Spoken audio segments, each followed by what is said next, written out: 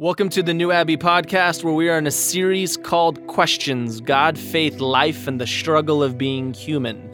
Today's question is, what do we do with the angry God of the Old Testament? To start off, we have a question for you. What is one Bible story that makes you cringe? Enjoy.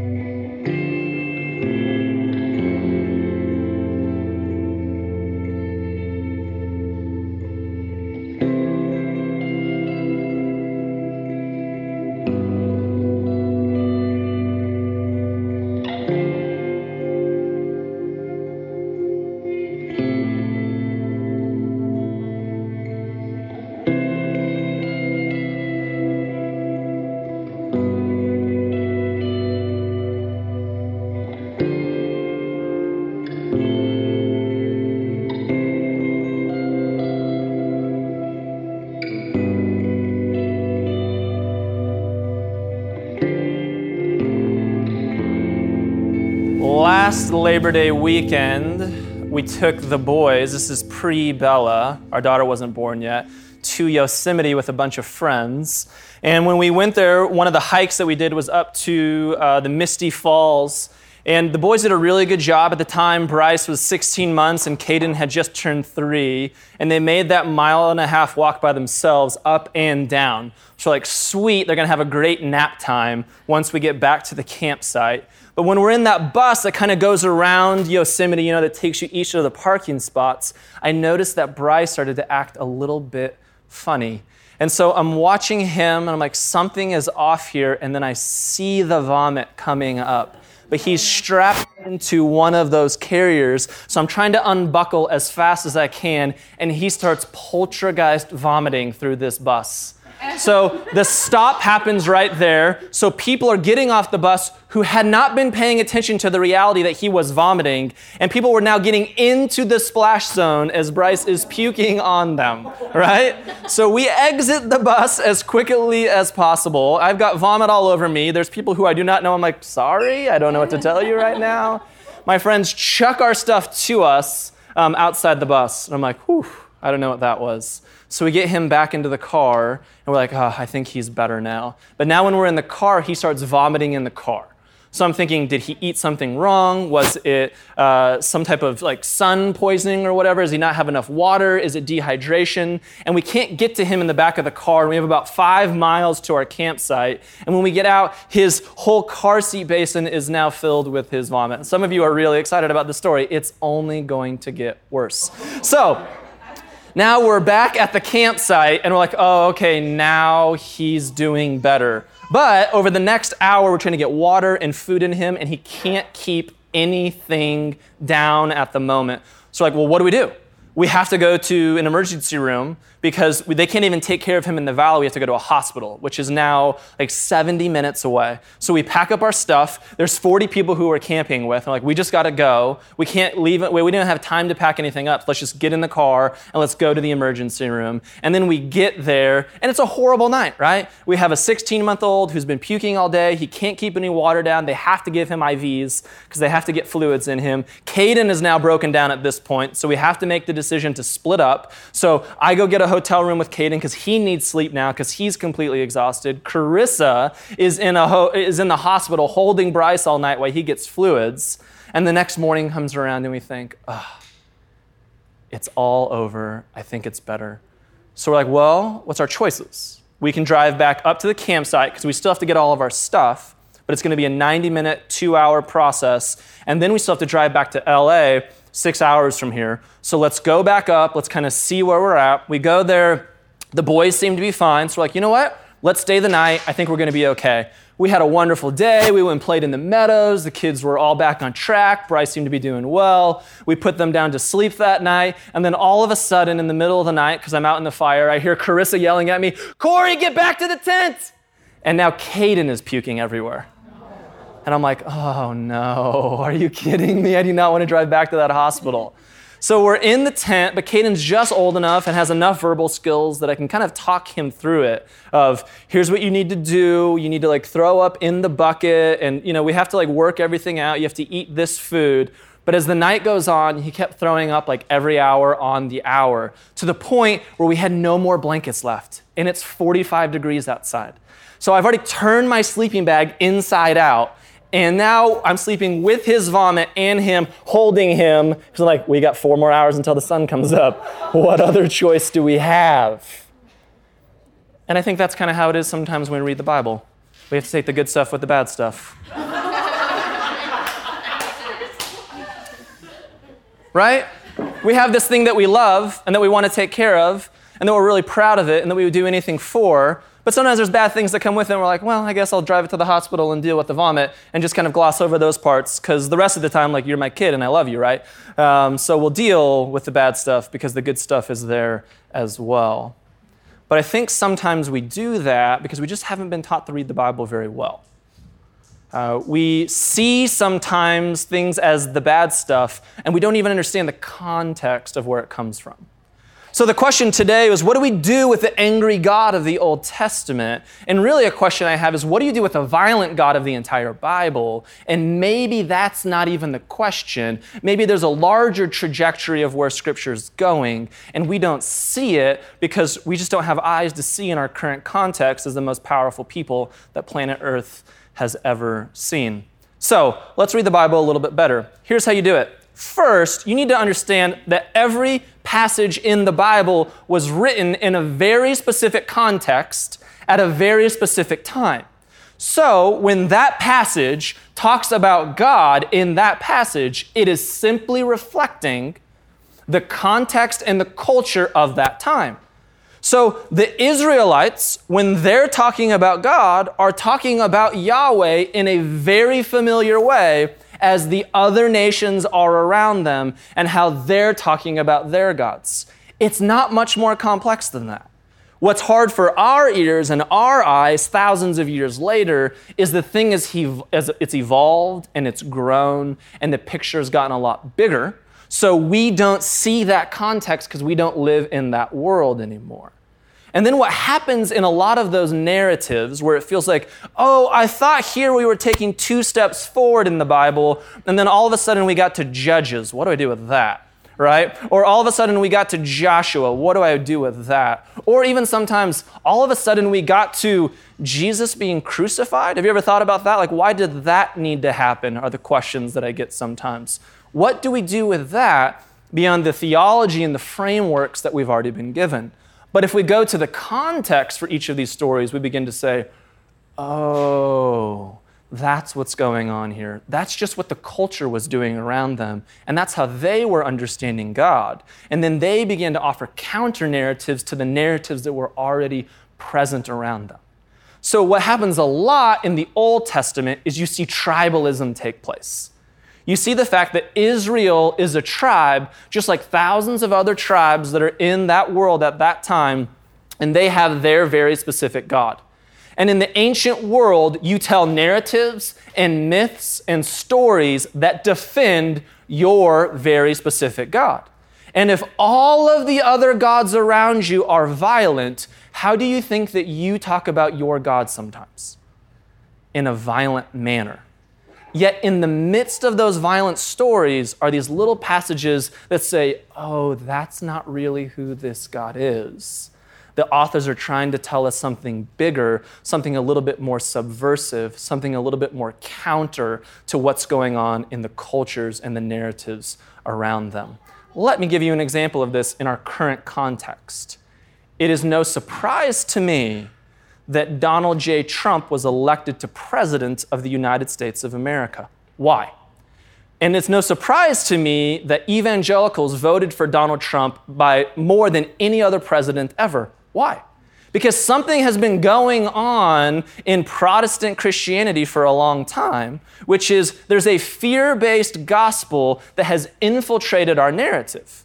And the most powerful narrative that keeps a cohesive tribe together is what? Fear.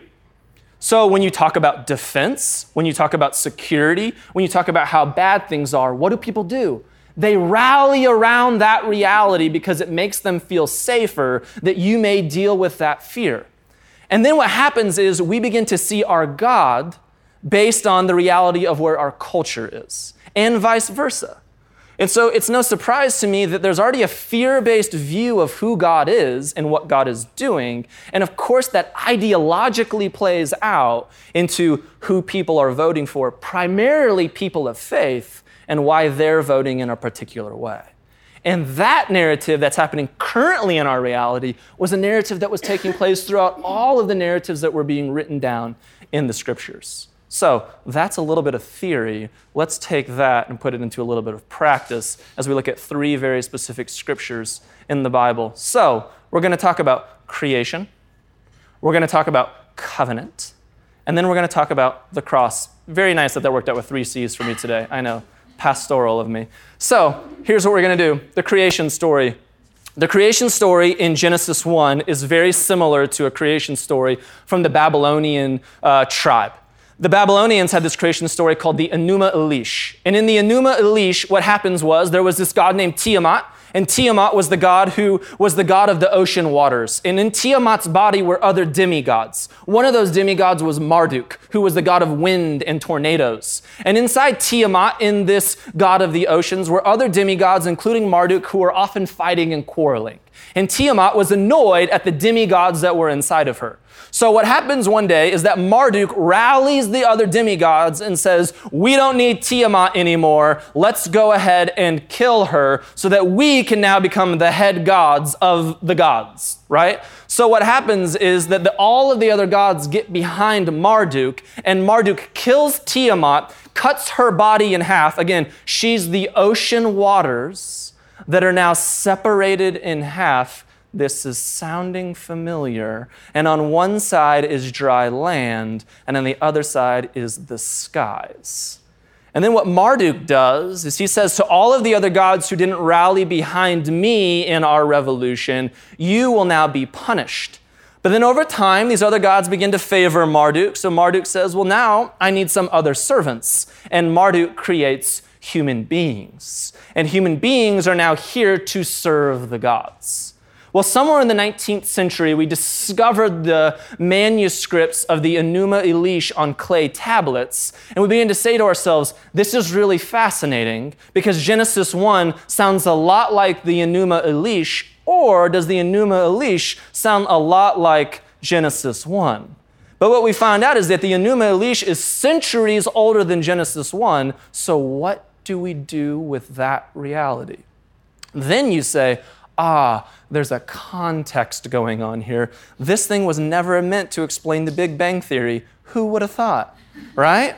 So what happens in Genesis 1 is we realize, the Torah, the first 5 books of the Bible, Genesis, Exodus, Leviticus, Numbers, and Deuteronomy, this is like the Gospels for the Hebrew Bible. These were written down for the first time in Babylon when Israel is in captivity under another superpower.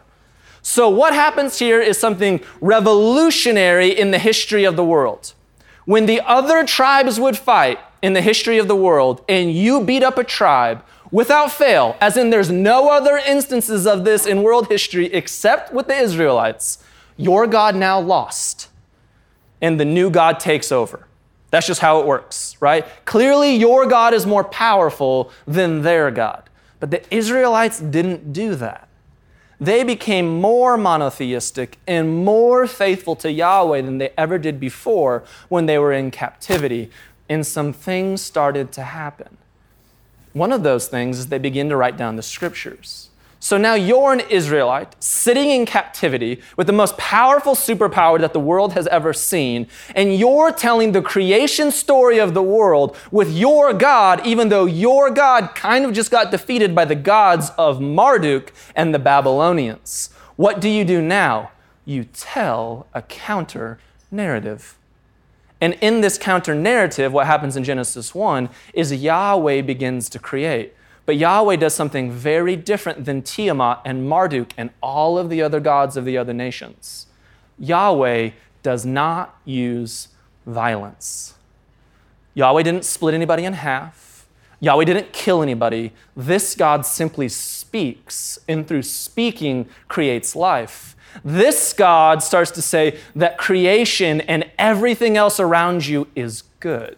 The Hebrew word there is tov. And if you were reading Genesis 1 and you knew Hebrew, every time that you see that chet, which is the T there in tov, that's a very unusual letter, as in the most unusual letter in the Hebrew alphabet. It's like seeing X. So when you saw that in the Hebrew, you'd be like, oh, there's the tov again. And there's like this drumbeat of tov, tov, tov, that's underlying the Genesis 1 story. Now this, you're cueing into the beauty of this poem and this reality. And as you're listening to it, you're saying, oh, this is a different narrative than the gods of all of the other nations. In fact, this very specific narrative is a counter-narrative to the Babylonian creation story. Now that is revolutionary.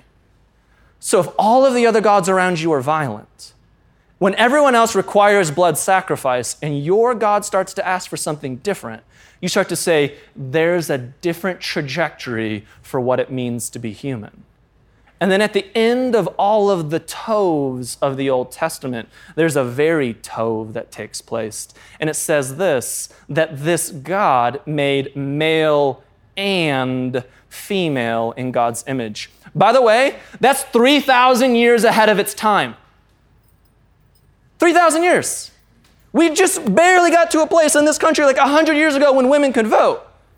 Somewhere thousands of years back there's a creation story where this God comes out of the box. Like, first narrative, I want everybody to know this, that men and women, they're both made in my image. That's way ahead of the game. Somehow we missed that for a lot of years of church history, interestingly enough, right? And it's the very first story. From the very beginning, this thing was meant to be counter-narrative, revolutionary, subverting the empires of the world. Our God does not kill. Our God is not violent. Our God is not using human beings to serve this God. Because have you ever thought about what a puny God that is? That this God creates everything. 13.8 billion years of life happening in our universe. And after God creates all of that and human beings are somehow around for like this final portion of time, this God is like, what I really need from you is to raise both hands on a Sunday, please. What? You only came to Sunday 2 times this month. What? Do you see how small that narrative just got? When in the beginning of it, it was saying, no, this thing is counter-revolutionary, and I made you as human beings to enjoy this good creation that I made for you, because when you enjoy this, you'll just end up enjoying me anyways. And the more that you know that I enjoy you, the more that you'll enjoy me. But the story of creation from the Babylonians and a bad, violent story that we've been telling for thousands of years is God saying, first somehow love me, and once you say the magical word in the magic prayer, do the right baptism or go to the right church, then I too will love you. This story says, no, we start off in a very different place. All human beings are equal. It's not about violence. It's about a good God creating a good creation, and that we get to partake in this beautiful world. That's all revolutionary. And if you didn't know what Genesis 1 was all about, that's a violent story of all of the other creation stories of the world, and this one is countering that in a very specific way for a very specific reason. Some of you know Brian Terada in this room. Brian Terada started something called Be Free. Brian is one of those guys that if you're around him for like 3.5 seconds, you're like, this human being exudes joy, right? There's like a positive energy coming from his bones, and he can't even prevent that. Brian is like a Genesis 1 kind of guy for me. He is like tov. Everything he does, he's telling this more positive narrative that is counter to the fear-based narratives of the world. His narrative is so wonderful that he's a gay man who came out at a conservative evangelical college and said, yeah, but God was so good and gracious to me there. I want to start this network called Be Free so that when other people come out, they too will have the same positive, loving, and gracious experience that I had. Huh? Isn't that amazing? And that's a counter-narrative that's being told to the world through somebody's life. It says that for so many coming out Genesis narratives of people coming out, it's been based around the world being torn in two and lives being separated and pain and hurt and violence. But Brian's story is, no. This thing can be good. This thing is normal. This thing is healthy. I'm going to experience the best humanity ever. And we need more narratives like that. And we get more narratives like that when we participate in the counter-narrative of what's going on in the Scriptures. So I ask you these questions from Genesis 1. Do you need to hear today that you're good? Has the narrative that's been going on in your life that you're not? You don't add up. You don't measure up. It's because you're this, you're this, you're this, you're this, but you're not that. And do you just need to hear simply that, oh no, from the very beginning, the story of these Scriptures, the story of this God has always been that you're good, that you're intrinsically valuable, that you are made in the image of this good God. This good God made everything and already enjoys you and hopes that you can enjoy back. Do you know that you have the divine spark, that within you is already God? You can go on a lot of searches externally for it, but the secret of the Scripture is internally, the thing was already there. When Jesus pronounces his kingdom and the Pharisees come and say, "Where is this kingdom of yours?" as they're looking around, Jesus says, it was already within your heart. You're looking the wrong way. Do you hear that you have an interesting life? You're compelling. Some people need to hear that. You're compelling. I have this conversation with my wife sometimes, who spends a lot of time taking care of our 3 children at home while I get to gallivant the world and do crazy, interesting things. And what I realize is, no, the work that you're doing is compelling. The effort that you're putting in at home is valuable.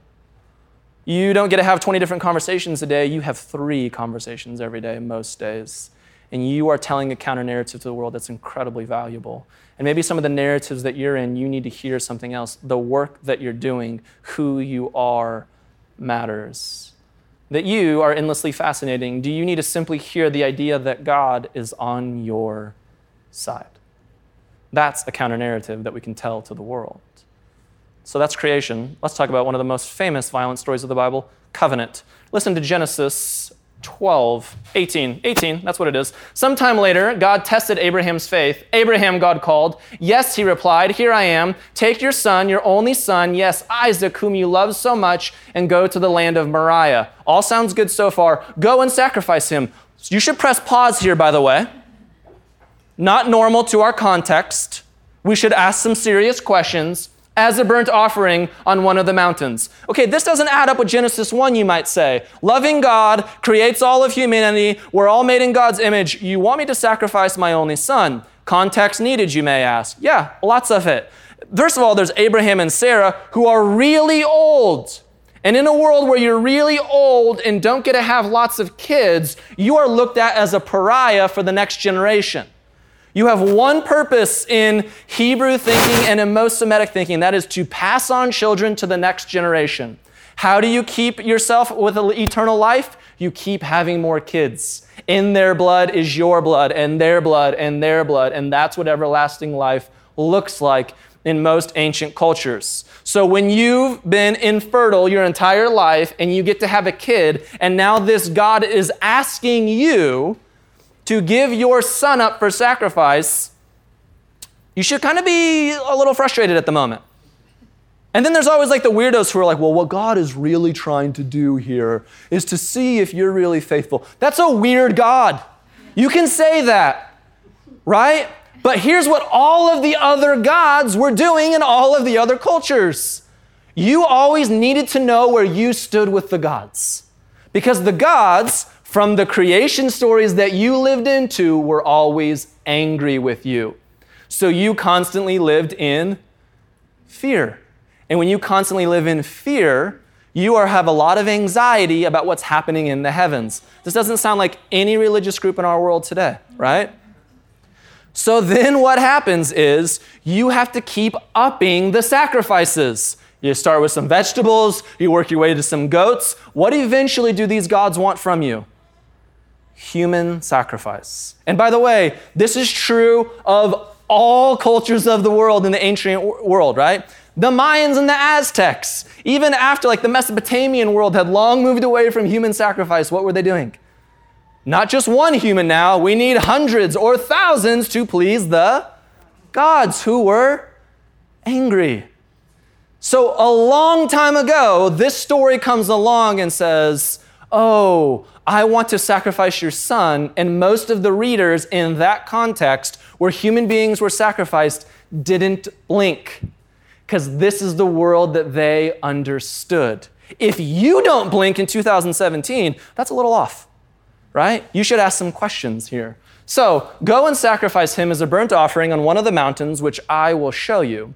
And the next morning, Abraham got up early. He saddled his donkey and took 2 of his servants with him, along with his son Isaac. Then he chopped wood for a fire for a burnt offering and set out for the place God had told him about. On the 3rd day of their journey, Abraham looked up and saw the place in the distance. Stay here with the donkey, Abraham told the servants. The boy and I will travel a little farther.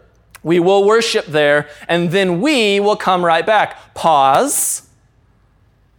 Right? What does it say? We. There's already something else going on here.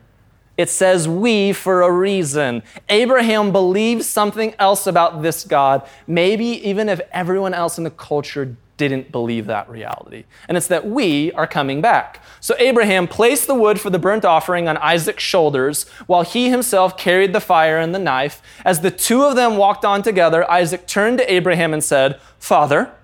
Yes, my son, Abraham replied. We have the fire and the wood, but the boy said, but where is the sheep for the burnt offering? Isaac's a clever fellow. He's asking some questions here too about where they're going and what they're doing. God will provide a sheep for the burnt offering, my son. By the way, I've heard this sermon preached a bunch of times, and most of the time, actually all of the times, I don't ever hear people call it the obvious response. We always make some convoluted theological response about why it's okay that God asked to kill Isaac and why Abraham should be okay with that, and somehow that shows faithfulness in the world. That's just weird. I don't care who you are. That's not even what the story says. Every step of the way, Abraham keeps saying, God's going to provide, God's going to provide, God's going to provide. And yet somehow we get our kicks off by a fear-based God that's really violent. Why? Because we live in a fear-based culture that's really violent. And so we have a hard time seeing what the Bible's saying right in front of us, because we've been taught to look through powerful eyes that deal with violence every single day to keep our peace happy. Am I right? We live in a world where we sacrifice sons and daughters so that we can be at peace. That's not real peace, my friends. And the Bible is constantly fighting against that kind of violence. So they both walked on together, and when they arrived at the place where God had told him to go, Abraham built an altar and arranged the wood on it. Then he tied his son Isaac and laid him on the altar on top of the wood. And Abraham picked up the knife to kill his son as a sacrifice. Abraham's going to go through with it. And at the moment, the angel of the Lord called to him from heaven, Abraham, Abraham. Yes, Abraham replied, here I am. Don't lay a hand on the boy, the angel said. Do not hurt him in any way, for now I know that you truly fear God. And again, if you've been around New Abbey before, the word fear is not the word for scared. The word fear in the Hebrew is a word for awe and mystery. We don't translate that well in English for a lot of reasons. But if you lived with a Hebrew mindset, this is, now I know that the God story is bigger for you than ever. And now the word fear has a lot more play here, right? Now I know that what we're going to do here is bigger than all of the other narratives of the other gods around us. And so this thing's going to get bigger than the other narratives that you're participating in him. You have not withheld from me even your son, your only son. And then Abraham looked up and saw a ram caught by its horns in a thicket. By the way, what do you want to do with this language? Here's what you do with this language. This God speaks to Abraham in the same way that all of the other gods would speak in that culture. That's really important for you to understand. God never speaks in a way in the Bible or in any of our lives that is not congruent with how you understand. Because that would be really tough to work with, right? So all of the other gods of the other cultures are asking for sacrifice. God speaks to Abraham in such a way, but does something different than who the other gods are. That's how the counter-narrative works. God speaks in a language that you get because you're you and you grow up in a very specific time and place in history. But then God says, oh, but there's a bigger way and a bigger narrative. Now let's go there. None of us have to be confined by the bubbles or the glasses that we grew up in. That's what makes the God and Yahweh and Jesus story so much more compelling. So then Abraham looked up and saw a ram caught by its horns in a thicket. God provided. He took the ram and sacrificed it as a burnt offering in place of his son. And Abraham named the place Yahweh Yireh, which means the Lord will provide. To this day, people still use that name as a proverb. On the mountain of the Lord, it will be provided. Then the angel of the Lord called again to Abraham from heaven. This is what the Lord says, because you have obeyed me, I have not withheld even your son, your only son. I swear by my own name that I will certainly bless you. I will multiply your descendants beyond number like the stars in the sky and the sand on the seashore. Your descendants will conquer the cities of their enemies, and through your descendants, all nations of the earth will be blessed, all because you have obeyed me. In all of this passage, there is language of the culture of this day, and then there's also these moments that pull us forward thousands of years ahead of its time. Just like Genesis 1, there's language of the day of the other creation narratives around them, and then there's moments like man and woman are created in my image that pull us way forward, way ahead of its time. In this passage, there's language that's familiar to human sacrifice that's going on in the cultures around them. And then there's something that happens in the middle of tribalism, right? A tribal world with tribal gods is this God pulls people way forward and says, oh, but the thing that I want to do through you is bless all nations. That got pretty universal, pretty fast, pretty early on in the scriptures. That starts to match up with things like Colossians 1, which says that Jesus came to reconcile all of creation. Not just the Christians who say the magic words, right? That's a very big narrative shift that is always there in the scriptures, but it's always embedded upon contextual pieces of social contracts that are going on in those cultures. And you have to take one with the other. If you're going to love your kids, you have to deal with vomit sometimes, right? They both happen simultaneously in the same little human being. So I want to ask some other questions for you. Do you need to hear that God's not asking that of you? Some of you have that thing where you think like, God's asking me of this, and I don't know if I can do that. What if this God's not asking that of you? What if this thing that you're putting on yourself is fear-based, and that's not what this God is doing? Because this God's not trying to get you to do the impossible. This God's not toying with you. Do what you want with the next one. This God's not, effing with you. By the way, some of you feel that way. I have conversations every week where some of you feel that way, that this God is messing with you. Am I doing this right? How come I'm so faithful, or how come this is going on? We live in this desperate world of cause and effect where we're still like ancient people thousands of years ago, sacrificing whatever we can, doing the quiet time at the right time because we're trying to please the God. And this God is constantly saying in the scriptures, stop. I already enjoy you. I already love you. And I'm trying to pull you ahead to a better reality. And what if this God's saying, I'm actually on your side and I want to bless you. And if I can bless you, then I can bless the entire world. Like we say in here all the time from the great prophet Brene Brown of our generation, come on. If your healing is directly dependent upon the healing of the world, and the healing of the world is directly dependent upon your healing. They don't come without each other. And so if God's going to bless you, then God wants to bless the entire world. Do you need to simply hear again that God is on your side? And finally, the cross. The cross narrative goes a lot like this. It's about a ton of violence. It's about a giant beating. And we get really comfortable with that story. And we've gotten really comfortable with that story in the last 500 years, particularly in Protestant theology, particularly in the West. Again, that makes no surprise to me that the most violent cultures that the world have ever seen use the most violent images of what God's doing, and we describe and create and craft an atonement theology around that reality. Do you know that for the first 1,000 years of the church, atonement theology was not the predominant theology of the church? The predominant theology of the church was that you were made in God's image, that the good news of Jesus is that you are good exactly where you are, that the Sermon on the Mount starts off with what? Blessed are you because you're jacked up, if you read the rest of the blessings, right? This proclamation of good news says, you're a human being, none of us have it all figured out, and blessed are you there, and that's already where God meets you. As time went on, as the church became more powerful, atonement theology became a lot more prominent in the history of the church. You do not have to take my word on that, but I'll give you like 17 history books to read if you'd like to.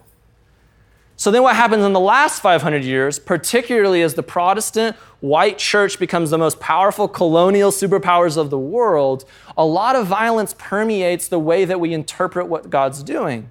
So I'm guessing some of you, if you've been in the church for a while, heard the same sermon I heard when I was a kid. Jesus was beat more than any human being ever.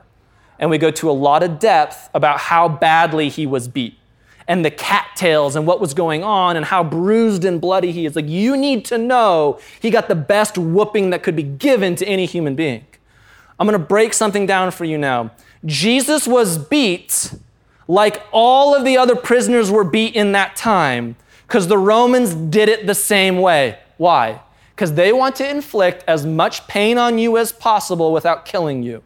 So Jesus didn't get much preferential treatment in the way that Jesus was beat. That's really important for you to know. Because if you don't know that, then you begin to create a narrative around how badly Jesus was beat. And that's the theology that you have instead of a broader view of what God's trying to do there. Jesus is trying to deal with the violence of the Roman Empire, because God is always at work dealing with the violence and the oppression of any empire, right?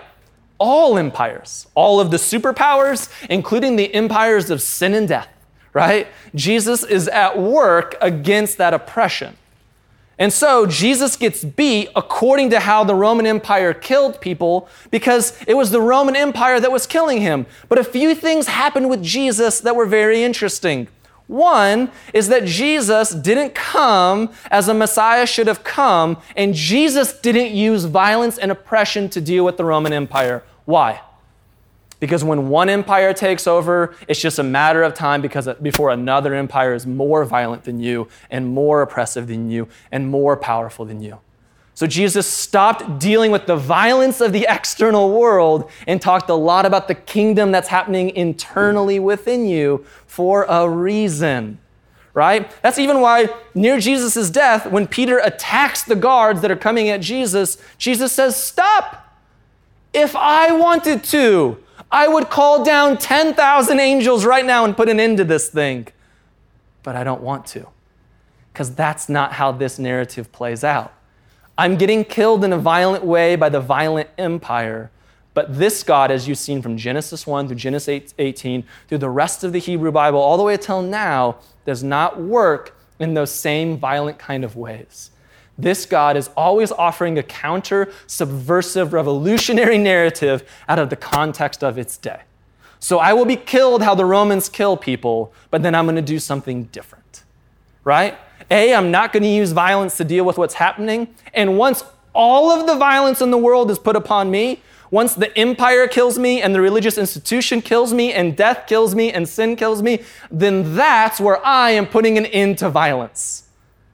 And you notice that when Jesus is resurrected, he doesn't come with that army of 10,000 angels, right? Jesus comes with the wounds of that violence, saying, let's put those scars to rest.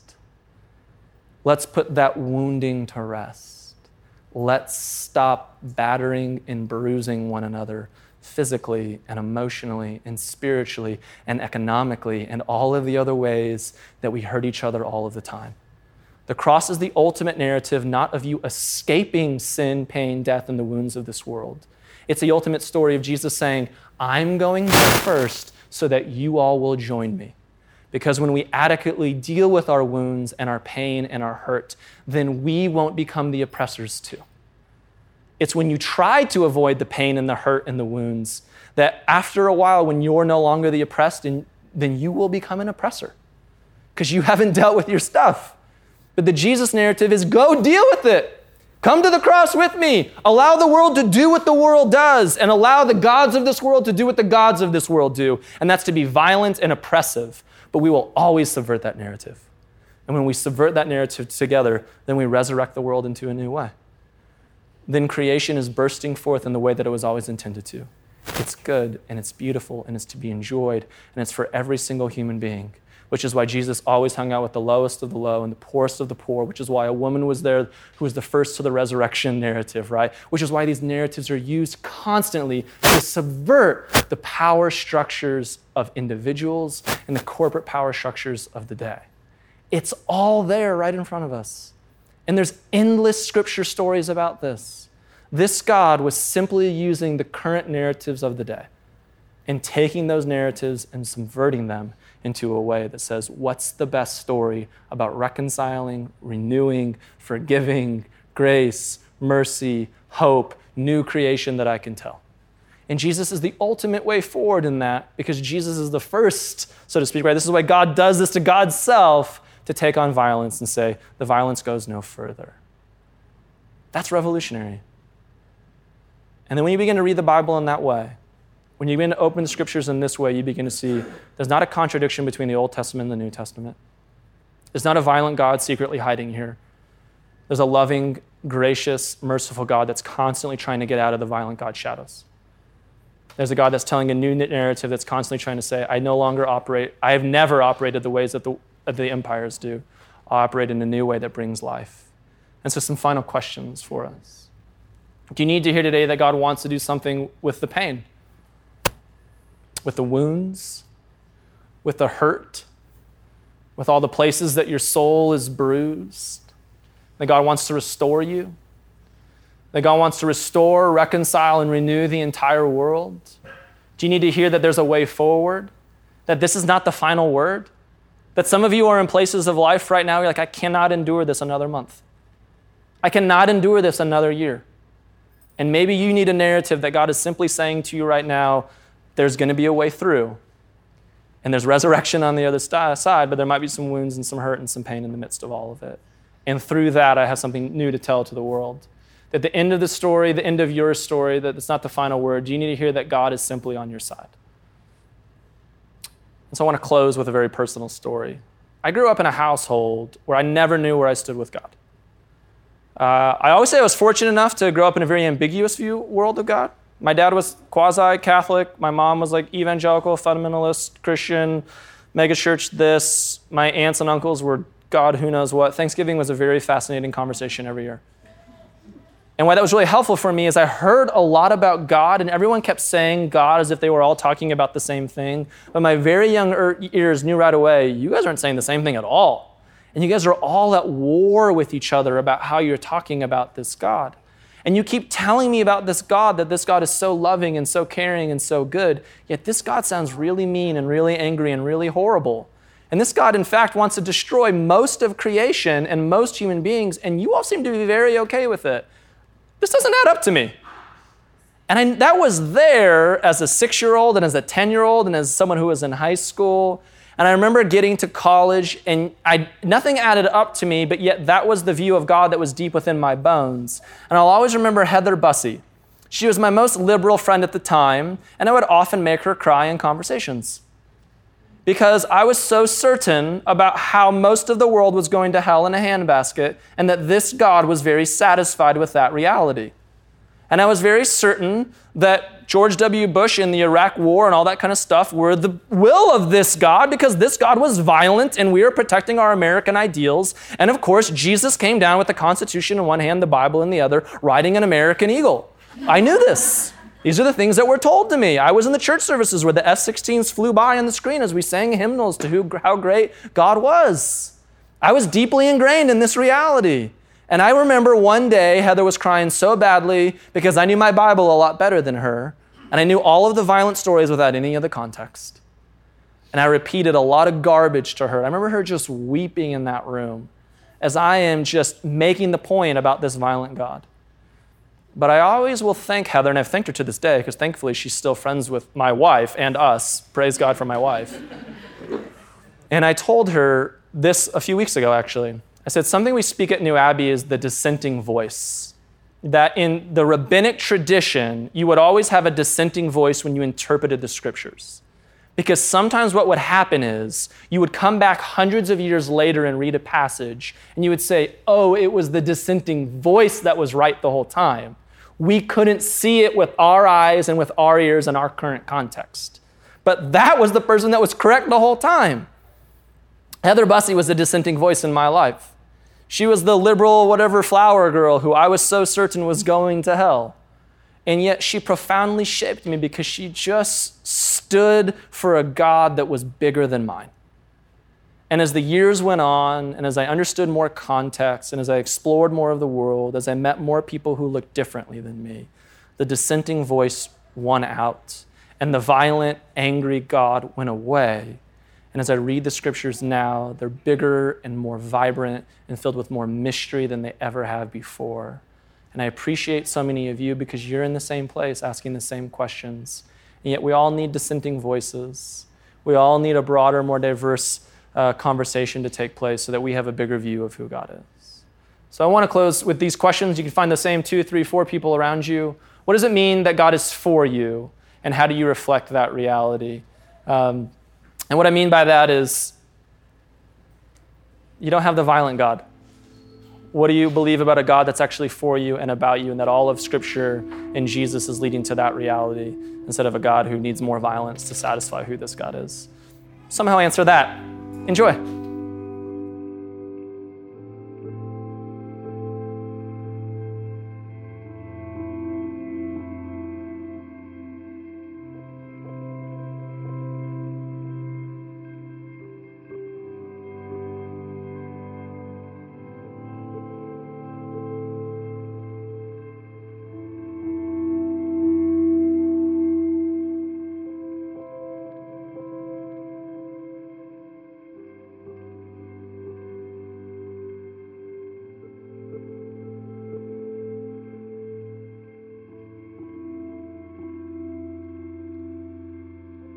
Thanks for listening to the New Abbey podcast. For more information, visit us on the web at www.newabbey.org.